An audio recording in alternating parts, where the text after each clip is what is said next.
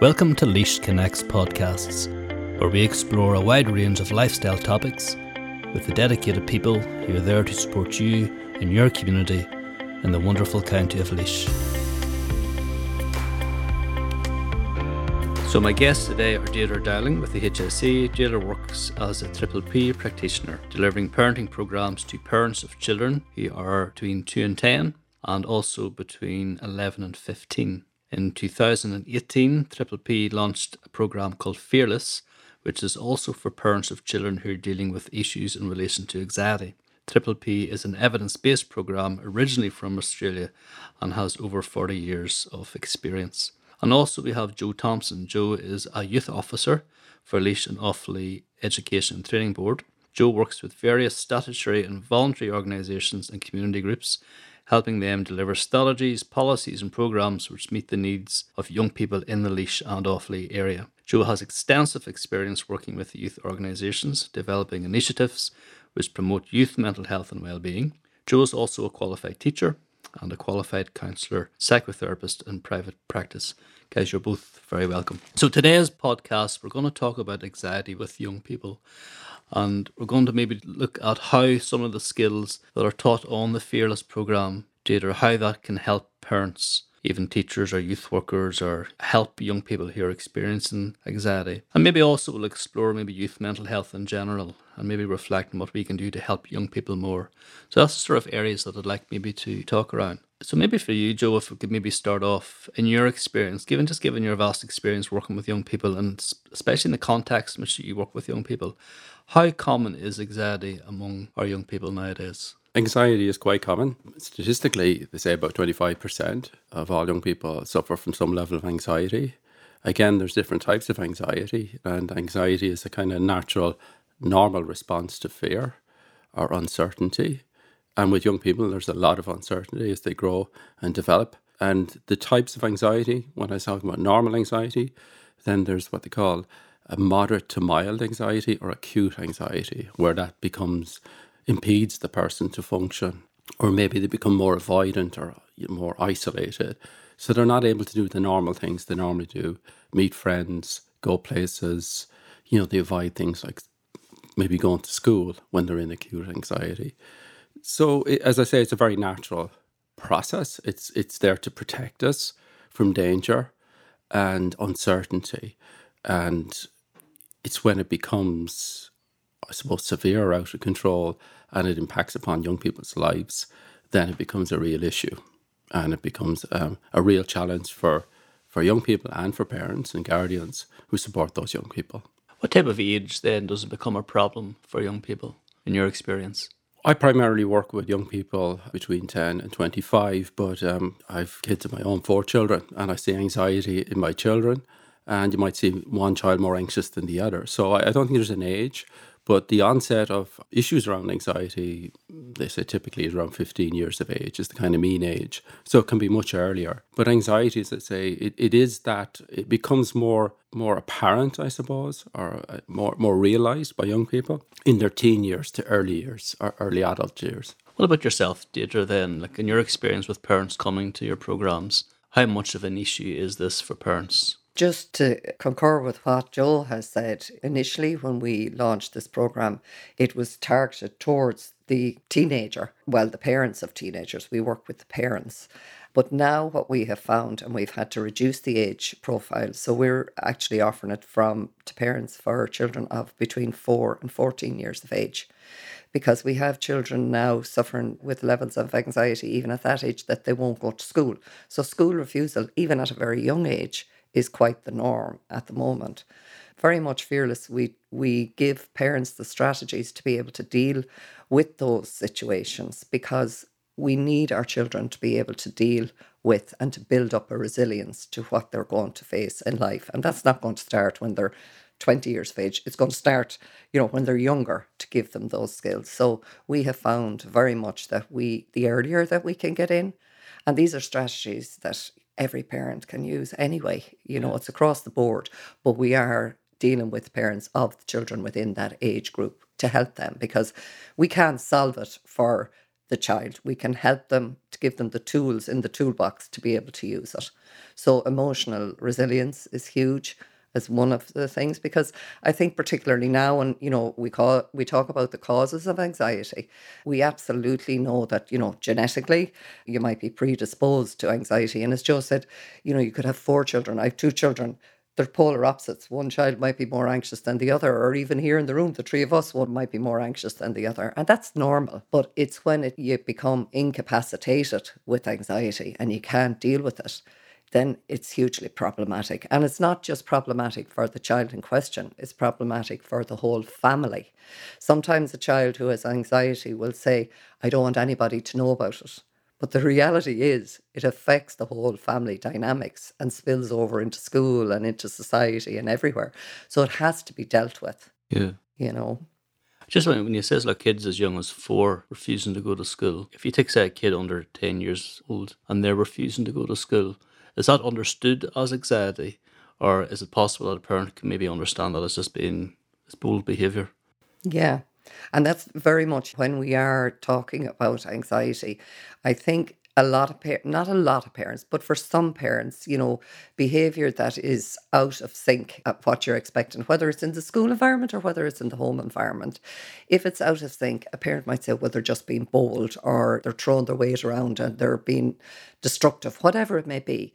We have to recognize, if we can outrule that and say it's not a behavioral issue, then it could very well be an anxiety issue. Yeah. So I think that's important for parents to realise, because there's nobody knows your child better than you yourself as a parent. And I've said that before, even when we're talking about parenting. We know our children best. So we need to look and see what behaviours are going on. And if it's just something that they've got into a habit of doing and you can change that behaviour, that's fine. But if you look at it and you say it's coming from an area that this is anxiety driven, then you have to deal with the anxiety. I'm just trying to think, Joe, of teenagers, like a 14 and 15-year-old teenager refusing to go to school. I can imagine that would be very easily considered just rebellious behaviour, as opposed to... And I just want to pick up on another point you made about children. I think we have to look at our own behaviour as parents as well, because if we're an anxious parent, these are learned behaviours. There's a natural predisposition for children to be excited and interested, but also to be fearful as they begin to discover the world. And I love that commercial with the little boy and the grandfather, and there's a monster under the bed, and he puts down the tablet, and he says, where is he? And that's just the way kids grow up. I even hear my son talking about, do you know, Daddy, a meteor hit the earth and there's another one going to hit the earth? And they're seeing this through YouTube clips and talking to other kids. So there is a thing about, as they begin to go out into their environment and begin to discover their environment, that there are certain fears and risks about that, trying new things. But particularly, going back to your point about teenagers, it is where young people begin to, I suppose, have a sort of realization of self, their own self-image, how their relationships, how they're accepted, a sense of belonging, and concerns about, am I accepted? Do I belong to a group? And these kind of irrational thoughts too around when they see groups together, making assumptions that they're really good buddies in their communities. And that may not be the case. So we kind of project all this stuff on, and we sort of feed our fear of being rejected and how hurtful that would be. And when we talk about, say, sense of relationship with the parent, and that sense of anxiousness, or the anxious parent, or dismissal. And, young people would say to me sometimes, parents don't listen to me. I was talking to them going out this morning, something was really bothering me, and they just weren't listening to me. They were busy doing whatever they were doing. So they felt dismissed. And sometimes I think it's really important as a parent or an adult to listen to the young person without judgment and just accept what they're saying. Now, you don't have to agree with what they're saying, but it's really important to listen, so that they can try to unravel this and offload this in some way. Teenage years are tough years in a sense of everything's changed, puberty, sense of wanting to belong, relationships, venturing out into the world and trying new things. So no more than for ourselves. Coming over here creates some level of anxiety for me, dropping the kids. Will I be here on time? One of the kids wasn't so well last night. I said, read over some notes. I'll have them ready. I'll have all the right answers.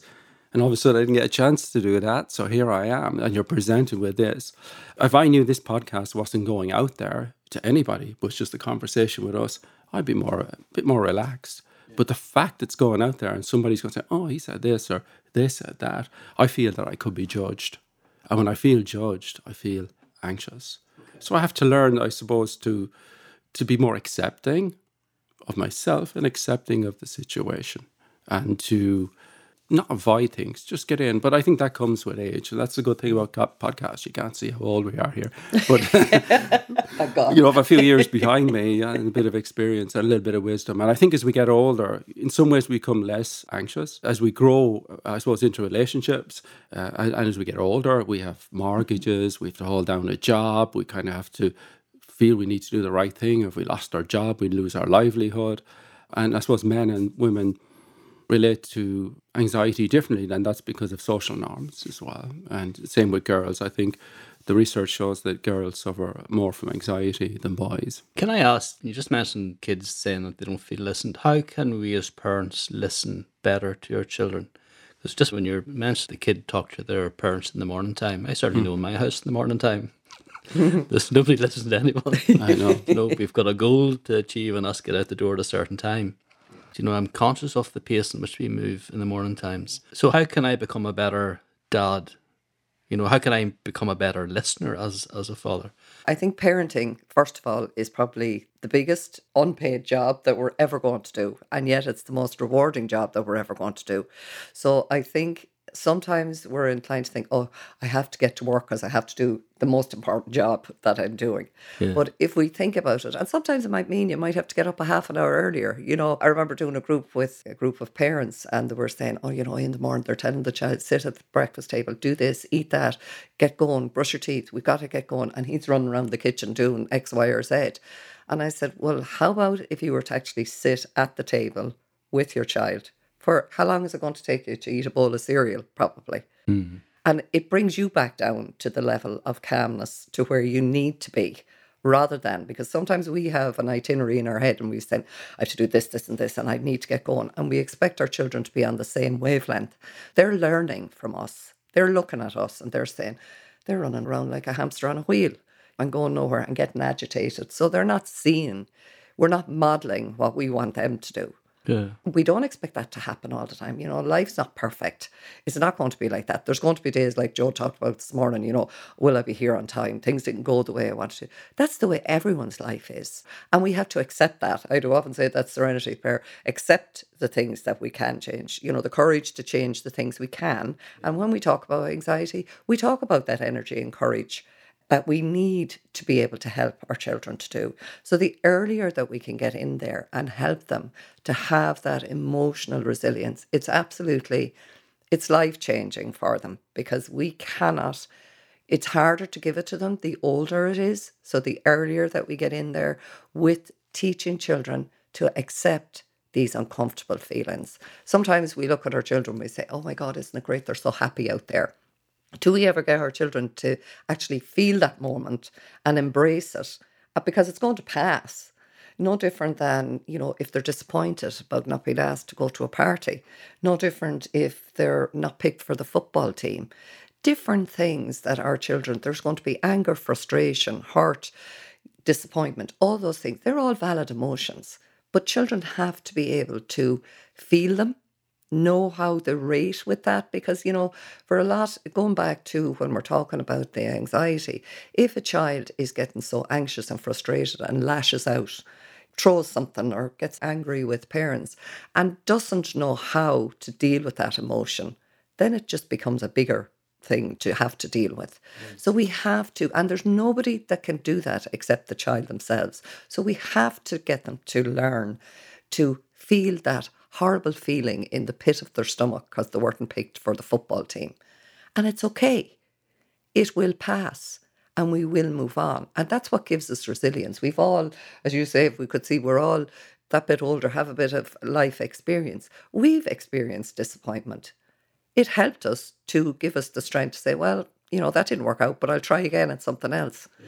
And that's what we want. It's not about a child achieving all the time what they set out to do, or having a list of, I'm perfect at doing all this. Because especially children with anxiety, 100% is not enough for them. They want the 110%. So it's not the parent even putting pressure on them. It's the child themselves putting pressure that it's never good enough, no matter what I achieve. So it's really important for our children to learn that whatever I do, if that's the best I can do, that's fine. If 50% is what I get in whatever exam I do, that is perfectly fine. That's my target and what I'm capable for. Similarly, if they're able to achieve more and you have a child that just doesn't want to try, that's a different story. But for a child who's anxious, they're never going to be happy with what they're achieving. Can I ask then, what are the sort of skills that then you teach then on the Fearless programme, Deirdre? Well, what we've talked about there, first of all, we need to understand what anxiety is. As Joe said, to be able to work through something, you have to understand what it is. So anxiety, we all have anxiety.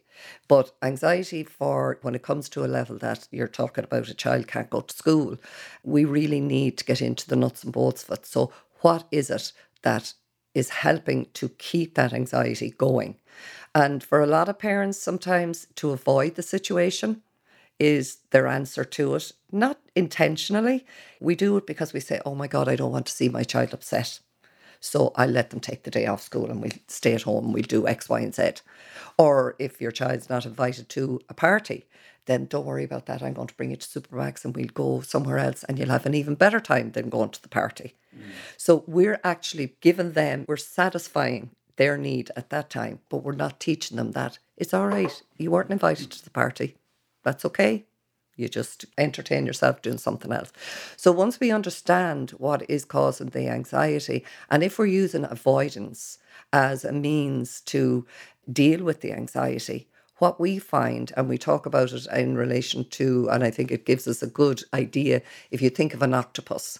If a child has an anxiety in one area and they don't want to go to school, let's say, and a parent allows them to stay home from school, the anxiety then, it's going to be, that tentacle is in school, but you can be guaranteed that there's tentacles going to go into all other aspects of their lives. They'll not maybe want to go out and play with their peers. They won't want to go to parties. It'll be invasive to all aspects of their life. I'm just, because I've got two boys. My boys are 9 and 11. And I can imagine if one of my boys was refusing to go to school, and I suspect it was an emotional reason as opposed to a physical reason. And I had that sort of awareness of that. I would probably suspect that if it was possible, that I would allow a day off to give me a bit of time out and then spend a little time addressing what the issue is, trying to unpack it and unravel it, and then look at ways in which we can build little strategies to deal with it. Rather than, I'm aware that is anxious, but no, I know you need to face up to that today.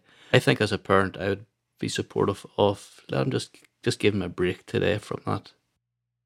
But I think, going back to what Deirdre said, and that's a specific program, but my experience is that you need to be very careful of avoidance because you're reinforcing the anxiety. You're just saying to yourself, to your brain, yeah, this is okay. I found a strategy to resolve this. That's dangerous because now you will naturally want to go back to that situation every time to avoid it.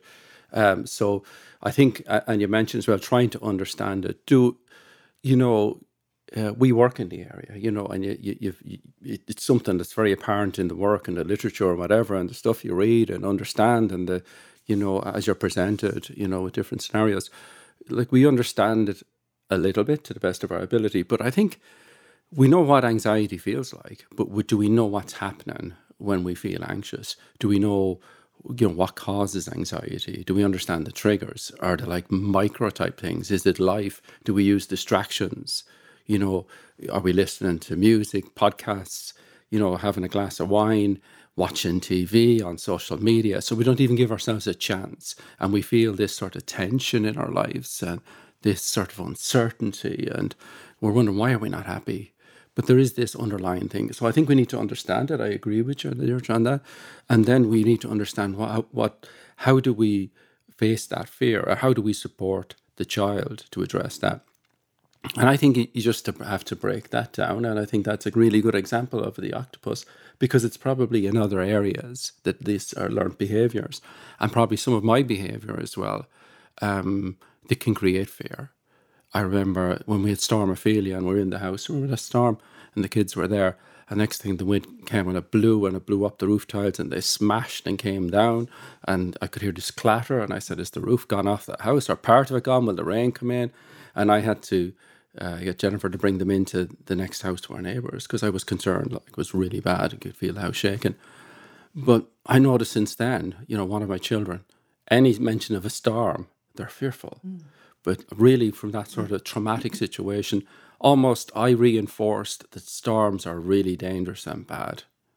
And now I had to work on to sort of desensitize them to the storms, because we have storms now. And so it really is about exposing them to walking them through it, really listening and understanding of in their words, getting down to their level of understanding. What's their fear in school? Is it the teacher? Is it other kids? Is it the work? And if you take a stage and work on those, as we say, desensitize or deal with the irrational thoughts through cognitive behavior type therapy, if you want to work to a therapist, but you don't have to. There's lots of self-help and there's a lot of information on the internet. Just be careful, I suppose, with the sources, through the HSE, through Jigsaw. And I know even, through the My World, which is kind of a reference document, we do a survey through UCD and Jigsaw. And from the previous, I think it's 2012, the last one was done, to the one last year, or was it this year, early this year, that the survey came out. And, anxiety has increased, depression's increased, self-esteem is kind of, there's been disimprovements in self-esteem and self-image around young people. So what's happening in the world, or what's happening across, life, that's causing this level of anxiety to increase and levels of depression to increase with young people? And, it's I know it's a research document, but it's very well put together. I would highly recommend it for a parent to look at, because it looks at all types of behavior in teenagers around, drug use, attitudes to sex, relationships, and so on. And it can give you a real insight into, the behavior of, I suppose, young people and teenagers and young adults. Tell me more about the skills then, Deirdre, on the Fearless program. Like, as a parent, if I was going to one of the workshops as a parent, like what am I learning that for me to take home and use with my kids?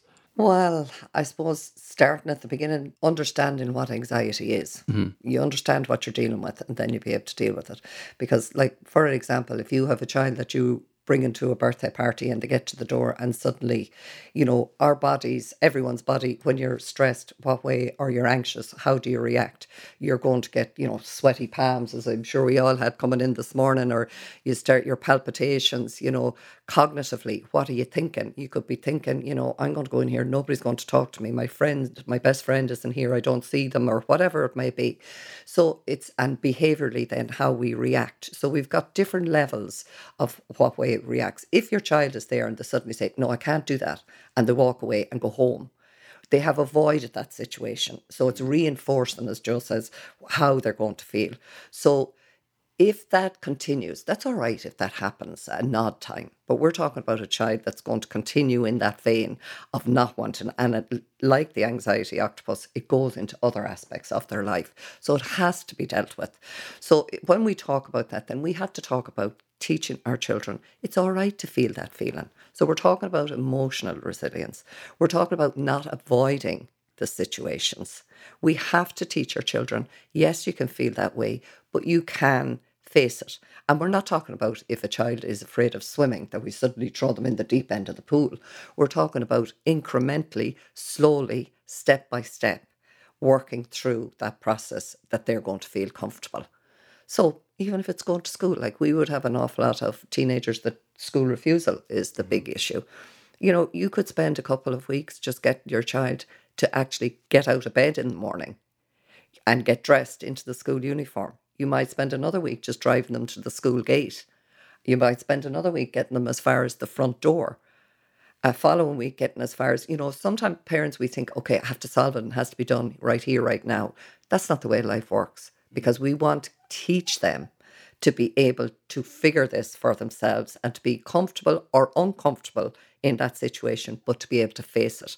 Because no matter what way we look at it, to be able to problem solve and to be able to cope with situations that don't make us feel comfortable it's hugely important for the rest of their lives. You're not just talking about the here and now. You're talking about as they grow up and get older.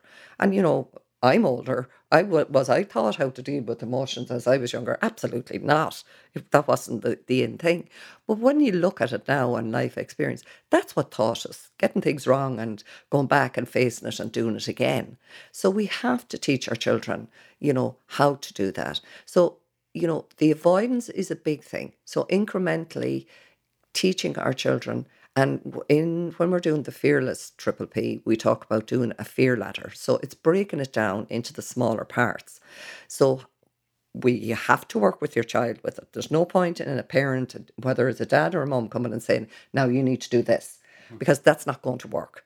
You need to work with them. Are you saying like you have that conversation with the child? Absolutely. Tell me how you're feeling. Tell me what you're feeling. Tell me where you're feeling it. Yeah. Are you saying break it down to that level with the child? Break it down into the smaller parts, because at the end of the day, when we're talking about, say, do the fear ladder, a child is not going to do it if they're not agreeable to do it. So if you talk to them and whatever's going to make them feel comfortable, they're going to work at it to that level. So they might say, yeah, well, I'll be quite happy to get up out of the bed and get into my school uniform and maybe sit at the table at home and do some homework for you for the week until I get comfortable in that scenario. Then I'm going to be able to move ahead in a week's time. Now, what we would say with our program that we do is we give it a week between each step. Because, so whether that's a child not even wanting to sleep in their bed on their own, it may be that they're in with the parents. So you might put them out onto the bed beside, a little fold-up bed beside your bed. And that's step one. Then it's moving away to the door and then it's moving out to the room. But that's a week-by-week process. What is really important is we say to parents, you don't go backwards. Because it's like any of us, if we've given up something and we suddenly say, oh, look, I've given up cigarettes or whatever, I just have one, it'll be grand. At the end of the day, if you go backwards, then it's harder to do it again. You've got to start all over again. So what we would recommend would be a bridging step, so that you're still moving a little bit forward, but you're not going backwards. Does that make sense? So this is a very step-by-step. So that's going to require a lot of patience and tolerance and time from a parent's perspective. Oh, absolutely. It's like anything we talk about, even in the parenting, any of the programs we do. My first thing I say to parents when they're starting something is the energy you will put into something is what you will get out of it. And what I mean by energy is that consistency and determination. Because if a child knows you're on board and if they're stuck and they can have that talk with you, I'm stuck here, what can I do? Then you can make that bridging step. You can decide between ye, but you're always moving forward. And what that does for the child who has anxiety is allows them their self-esteem to build and their self-confidence. That's what you want, is their self-esteem and self-confidence to build. Hugely important, because we can't dictate to them what they're going to do. And what Joe was talking about, to be able to listen to your children. Absolutely. And one of the strategies that we would say is worry time. And for parents today that are struggling with children who have anxiety, I would say start using the worry time.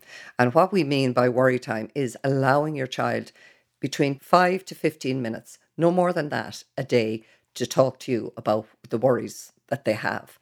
For instance, in the morning, you might have a child, if you're going them out to school and they say, oh my God, I have this, this and this. Absolutely, we acknowledge. I hear what you're saying to me. Yes, you're telling me that you haven't got your essay done. Just keep that thought or write it down, put it in a worry jar. We will discuss that this evening. And what all the research has shown is that within the space of 2 weeks, your child will suddenly say, when you ask them, okay, have you written down your worries today? I don't have any. Because they have figured, plus it's allowing their mind not to be overthinking. We need, when thoughts come in, they're thoughts, they're not facts. So for a child who is anxious, every thought that they're thinking, it's a fact, but it's actually not. It's a thought that's going to come in, it'll go out again. So if they're getting, oh my God, I need to sort this situation, that's okay, I hear you, put that down and we're going to talk about that later on. And by the time they've come back to you later on in the evening, and this is where parents, you need to be consistent with what you've promised that you're going to be doing with your child. If you say between 5 and 5:15, I'm going to sit now and we're going to chat about what is worrying you today, and they talk, you let them talk. You listen to what they're saying. We don't tell them how they should be feeling. You listen, you give them feedback. Is this what you're telling me? And they might say, no, that's not what I'm telling you at all. That's okay. So we listen to them again. Okay, is this what you're telling me? And then slowly but surely, and we have delivered this to loads of parents at this stage, they will say, oh my God, within 2 weeks, they can't believe how children will say, I have no worries today, Mammy. It's fine. What if, say, on a Friday when your kids have got spelling tests? So my boys would have spelling tests on a Friday. And if the child is anxious getting into school because they think, they're only going to get 5 out of 10 or 6 out of 10 because they haven't been practicing. It's not that they're fearful of not getting the high achieving result. It's just the fact that they haven't been practicing their spellings. Should a parent reassure the child that it'll be grand? 10 out of 10 is not that important in the bigger scale of things. Or should we just let them say what they have to say and say we'll park that and talk about that later? Like, what should a parent's response be to something like that? If it's an issue for them on a Friday, every Friday, they're saying, I don't want to go to school today. Why not? Yeah. Because of the spelling tests. Yeah. And I haven't been practicing. Yeah. But you see, I suppose there's a difference. I don't know what you think there, Joe, but there's a difference in even that question, because that could be a child that, just doesn't bother from Monday to Friday. Then Friday, there's mad panic because, I need to, now it'll be seen I didn't do anything from Monday to Friday. For a child who is anxious, going back to what I've said already earlier, they want to get 100%. Okay. That is always their mantra, that, it has to be the best. And if not, even better. And even when they do achieve the highest that can achieve, there are always going to be another goal. So that's the child who has anxiety. A child who doesn't do it and from Monday to Friday is a different story. So it's important to figure that out. And I suppose the strategies that we look at when we're talking about dealing with anxiety is, do we over reassure? Of course we're going to reassure our children. We do that all the time. But if we have an anxious child, are we over hugging them and tell them, oh my God, come here, Joe, I need to hug you and that I will make it okay for you? Yeah. We can't. We can reassure to a certain point, and then we have to say, okay, now we need to get on with it and move on here. Joe, should the schools be more involved then with parents and helping children sort of deal with anxiety? And if you don't mind, I want to just pick up on a point, and it was a shift, and I think it was a really important shift when we talked about an anxiety, but when you start talking about young people, you said worry. When you ask, like my daughter was saying to me, what are you doing this morning, Daddy? I have to go across to do this podcast. And she said, what's it about? Anxiety. And she said, what's anxiety? Wonderful. Now, she's 10. Now, if I said to her, it's about worry, she would understand. So language is really important. I think you nailed it when you said that, is to get to their level. As a parent, when you were saying, are we creating now an anxiety? If they got 5 out of 10 or whatever, is that okay? My children have asked me, Daddy, I'm not mad about school. I don't like it. And I said, to tell you the truth, I didn't really like it either. But I just had to get through it, and it works out and it's good for you. And the other point I think as well is when you're getting into anxiety disorders, and it's really beyond the control of a parenting program, because you need to have the skills and understand it. No more than, Anthony, if I was to say to you now, what are you anxious about? Is there any particular thing that makes you anxious? Let's work through that. And you'd say, oh, okay. That would be tough, no more than it's tough for a child. So you have to put yourself in their shoes. If I had to do something I was really anxious about and I was asked to work through this, it's not something you'd sort out by Friday. It's a very incremental type of a process. And first of all, is understanding the level of anxiety. And is it an underlying issue for a long time? Or is it something a predisposition to? Is there something else that's driving the anxiety? Is there something in the home? There's homes where there's a lot of deprivation. There's issues around finance and relationships. And there's all these underlying factors. I'm after drifting away from your question, the one you asked me in particular, but I just had to jump in on that just to see that, because it was such a really important shift is around language.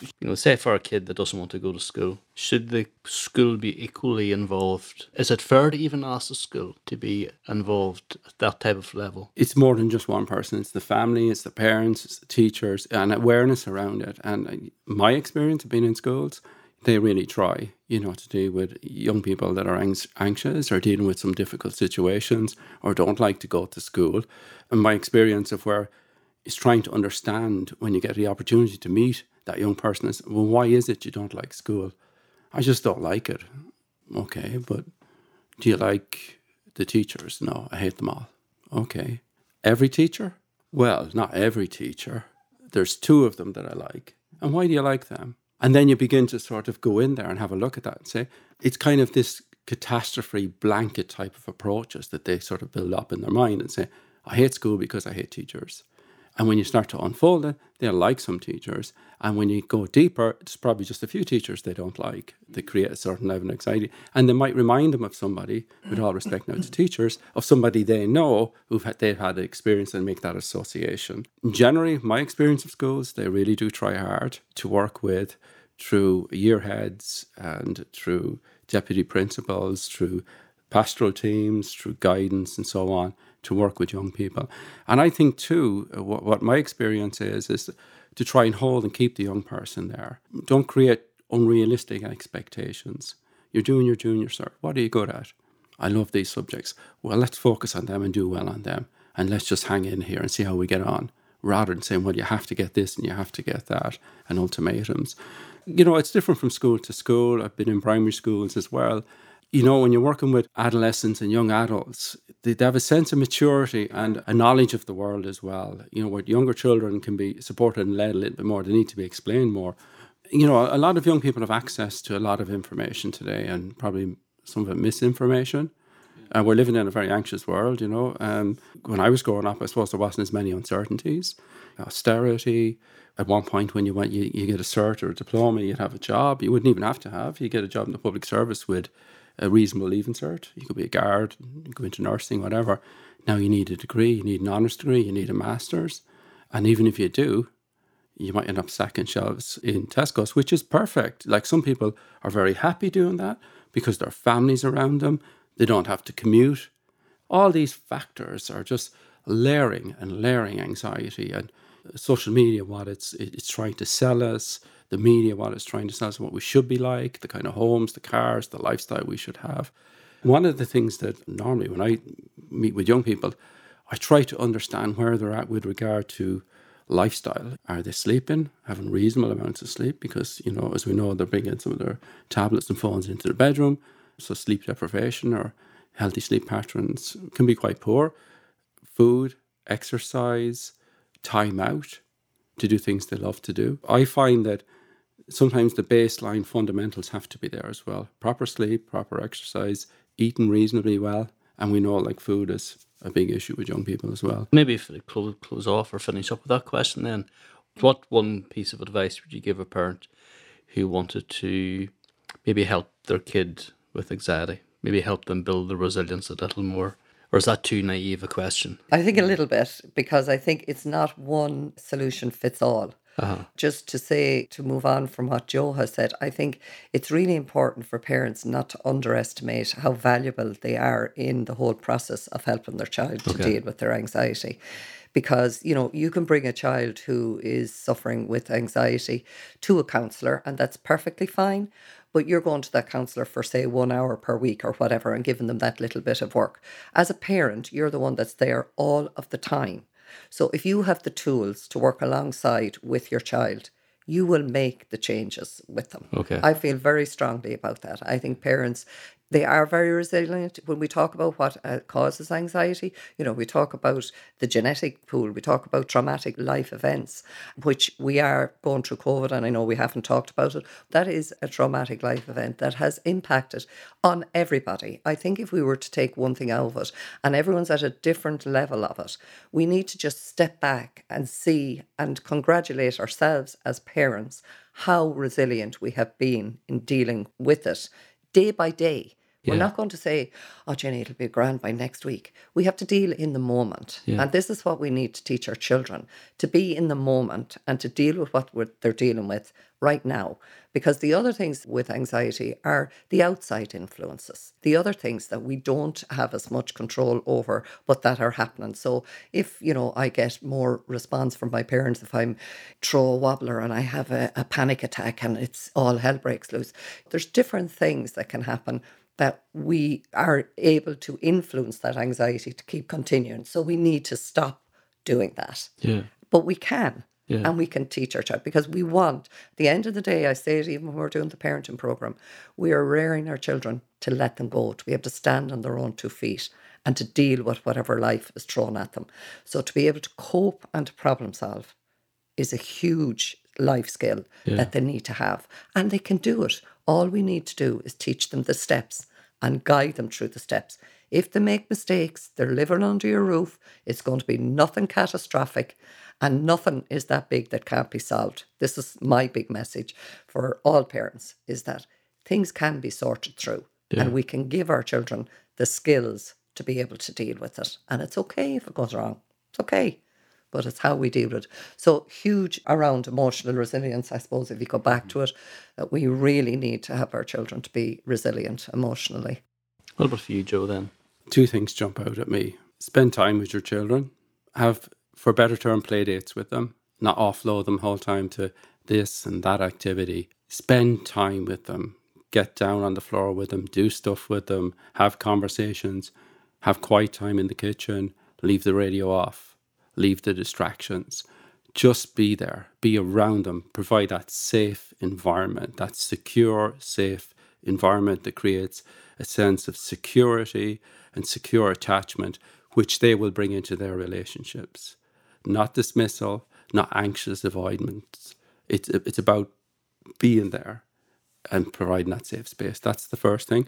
And I think listening to your children, to what they say, and I mean really listening, spending time. They would be the 2 things I would say that I would like to do more with my children, is just be around them, spend time with them. They need to spend time with their peers and other kids. I understand that. The best memories we've ever had, I suppose, with our own parents were times when our parents spent real time with us. Yeah. They're the standout moments. We need to make more standout moments for our children with us, because we have that responsibility. And when things go wrong, they would come to us. We'll have that relationship that's there. And hopefully we're in a position to help them. And as I say, particularly in the teenage years, there's lots of challenges, and we need to be there for them, because that's the time they tend to turn away from us, and then they turn back to us in their 20s. Because, as you know, we're kind of old fogies and we haven't a clue, and, they have figured it all out. And we were the same. And, maybe sometimes they're right, but we are there for them. And I suppose that's what jumps out for me. Guys, thank you so much for coming in and sharing your wisdom and knowledge and experience. Thank you so much. Thank you for listening. I hope you enjoyed our conversation, and I look forward to your next podcast. Till then, slán go fóill.